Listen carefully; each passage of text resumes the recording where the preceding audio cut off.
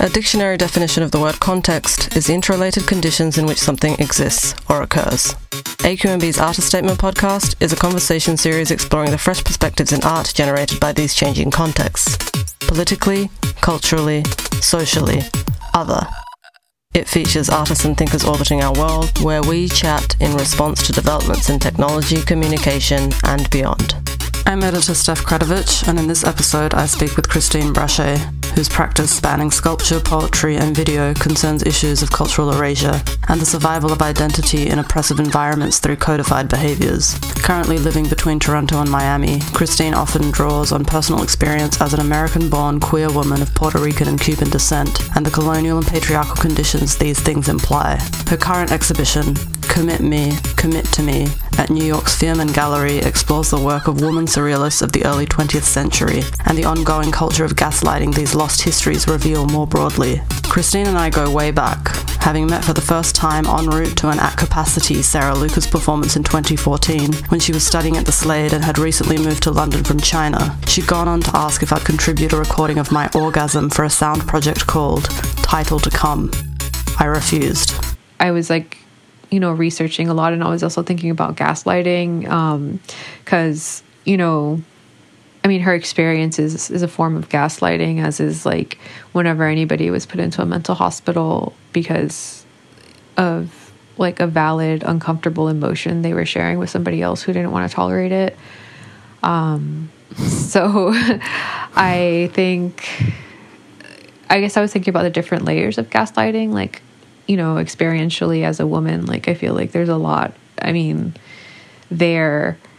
And also, even in, interpersonally, but I also think, more broadly, even thinking about, representation in, film or TV, with any, non-white people or, just people that are othered, it's so rare to, see a depiction of yourself that is really in line with your experience and stuff. So I don't know, I think that's all a form of gaslighting, because if you're not representing someone in media, you're denying their existence and or denying their experience, and the denial of an experience is gaslighting. So I guess that's another example of it. I was also thinking about how Russia has employed gaslighting and propaganda, how the US does it. It's very common, and also just the symptoms of gaslighting as a culture, or as a population, and then also interpersonally and stuff are very intense, and it's very hard to parse, because you're seriously confused about what's real and what's not real. So to see that a historic pattern of gaslighting, with women specifically in institutions and stuff, it's a lot. I think there's a lot there, and so I definitely thought about a lot of that stuff. And then I was also thinking about which I had done with previous bodies of work, with the show at Lucas Projects. That was my first interest in how people kind of codify their behavior to subsist in an oppressive system. So I took an example for that exhibition. I drew from how Santeria exists in the Caribbean, and also looking to my grandmother again, because she practices Santeria, and also how Santeria is shown in Miami, because there's a lot of people that practice Santeria in Miami. So, if you're driving around the city of Miami in certain neighborhoods, in Little Havana or Little Haiti, or honestly in most places, but it's just heaviest in those two neighborhoods, you see these statues of Saint Lazarus or Saint Barbara, and if you don't know that it's a code, you just interpret it as Catholic iconography, but really they're shrines to deities of Santeria. So the Yoruba they were practicing it regularly until the Spaniards colonized the Caribbean, and then they made it illegal to practice. So then they kind of merged their tradition with Catholicism, with like the iconography and the language of Catholicism to continue to practice it.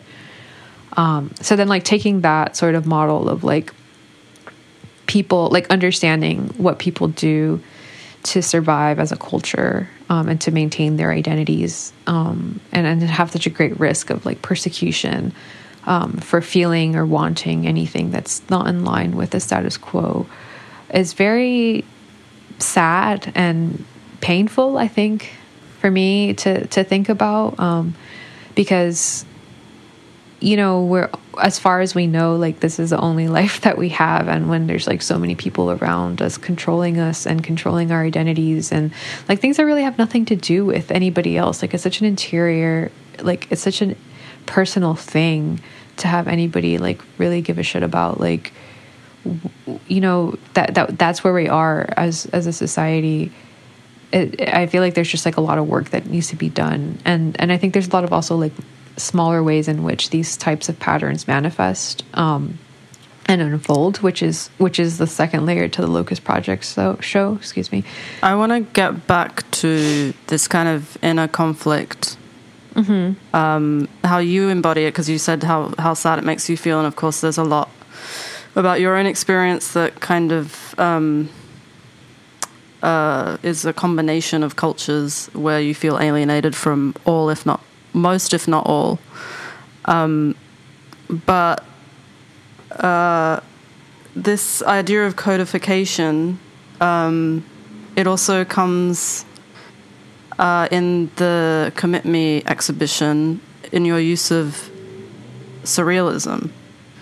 Can you tell me a bit about that? Because when I first saw that you were working with surrealism, I thought that was really interesting, because it's definitely not a movement that I would personally take much interest in. Yeah, I agree. I mean, like, I definitely, like, it's funny because, like, I had there was like a couple times where like a curator or like another arts type professional person would like tell me that my work feels very surrealist, and I would always like balk at it because I just never really related to it. And, you know, I always thought of it as such a macho like movement of art, because, you know, you think of just like the men involved with it and all that, and like the work itself. And then until recently, like maybe like 3 or 4 years ago, I was like introduced to like the women surrealists, and I was really upset because I just like had no idea that these people existed. And, you know, you read more about them and stuff, and then you see their work, and their work was just so much more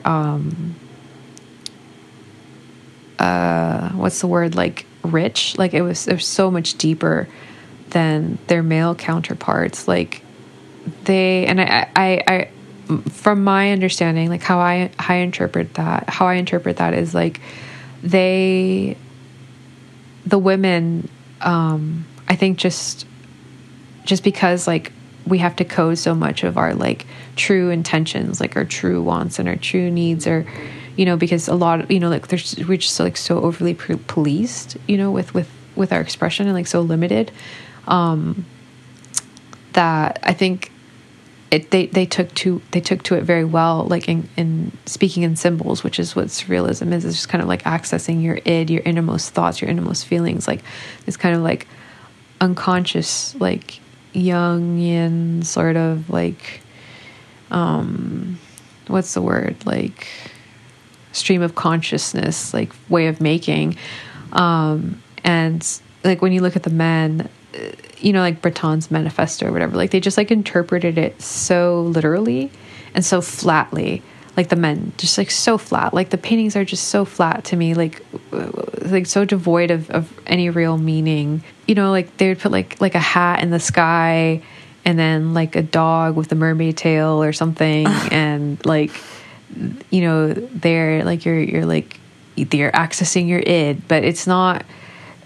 They weren't really like relating any of these kinds of juxtapositions to like any of their interiority. I don't think, or like maybe I'm like super disconnected from like male experiences of that time or something. But when I look at the women's, like, I relate to it a lot. Like, even today, like, I didn't live when they lived, but I still like can sense like the meaning behind their work through their choice of symbols, and how poetic how much more poetic their juxtapositions are in their work. This was just a teaser for an episode of AQNB's Artist Statement podcast, available exclusively to our subscribers. If you'd like to listen to this and other bi-monthly episodes like it in full, consider signing up to our Patreon at patreon.com/AQNB. You'll also have free access to downloadable compendiums of new music and digital artworks, while helping support our commitment to presenting fresh perspectives around art, music, and online culture at aqnb.com. Our theme music is Coughing Up Pearls by Felicita. See you next time.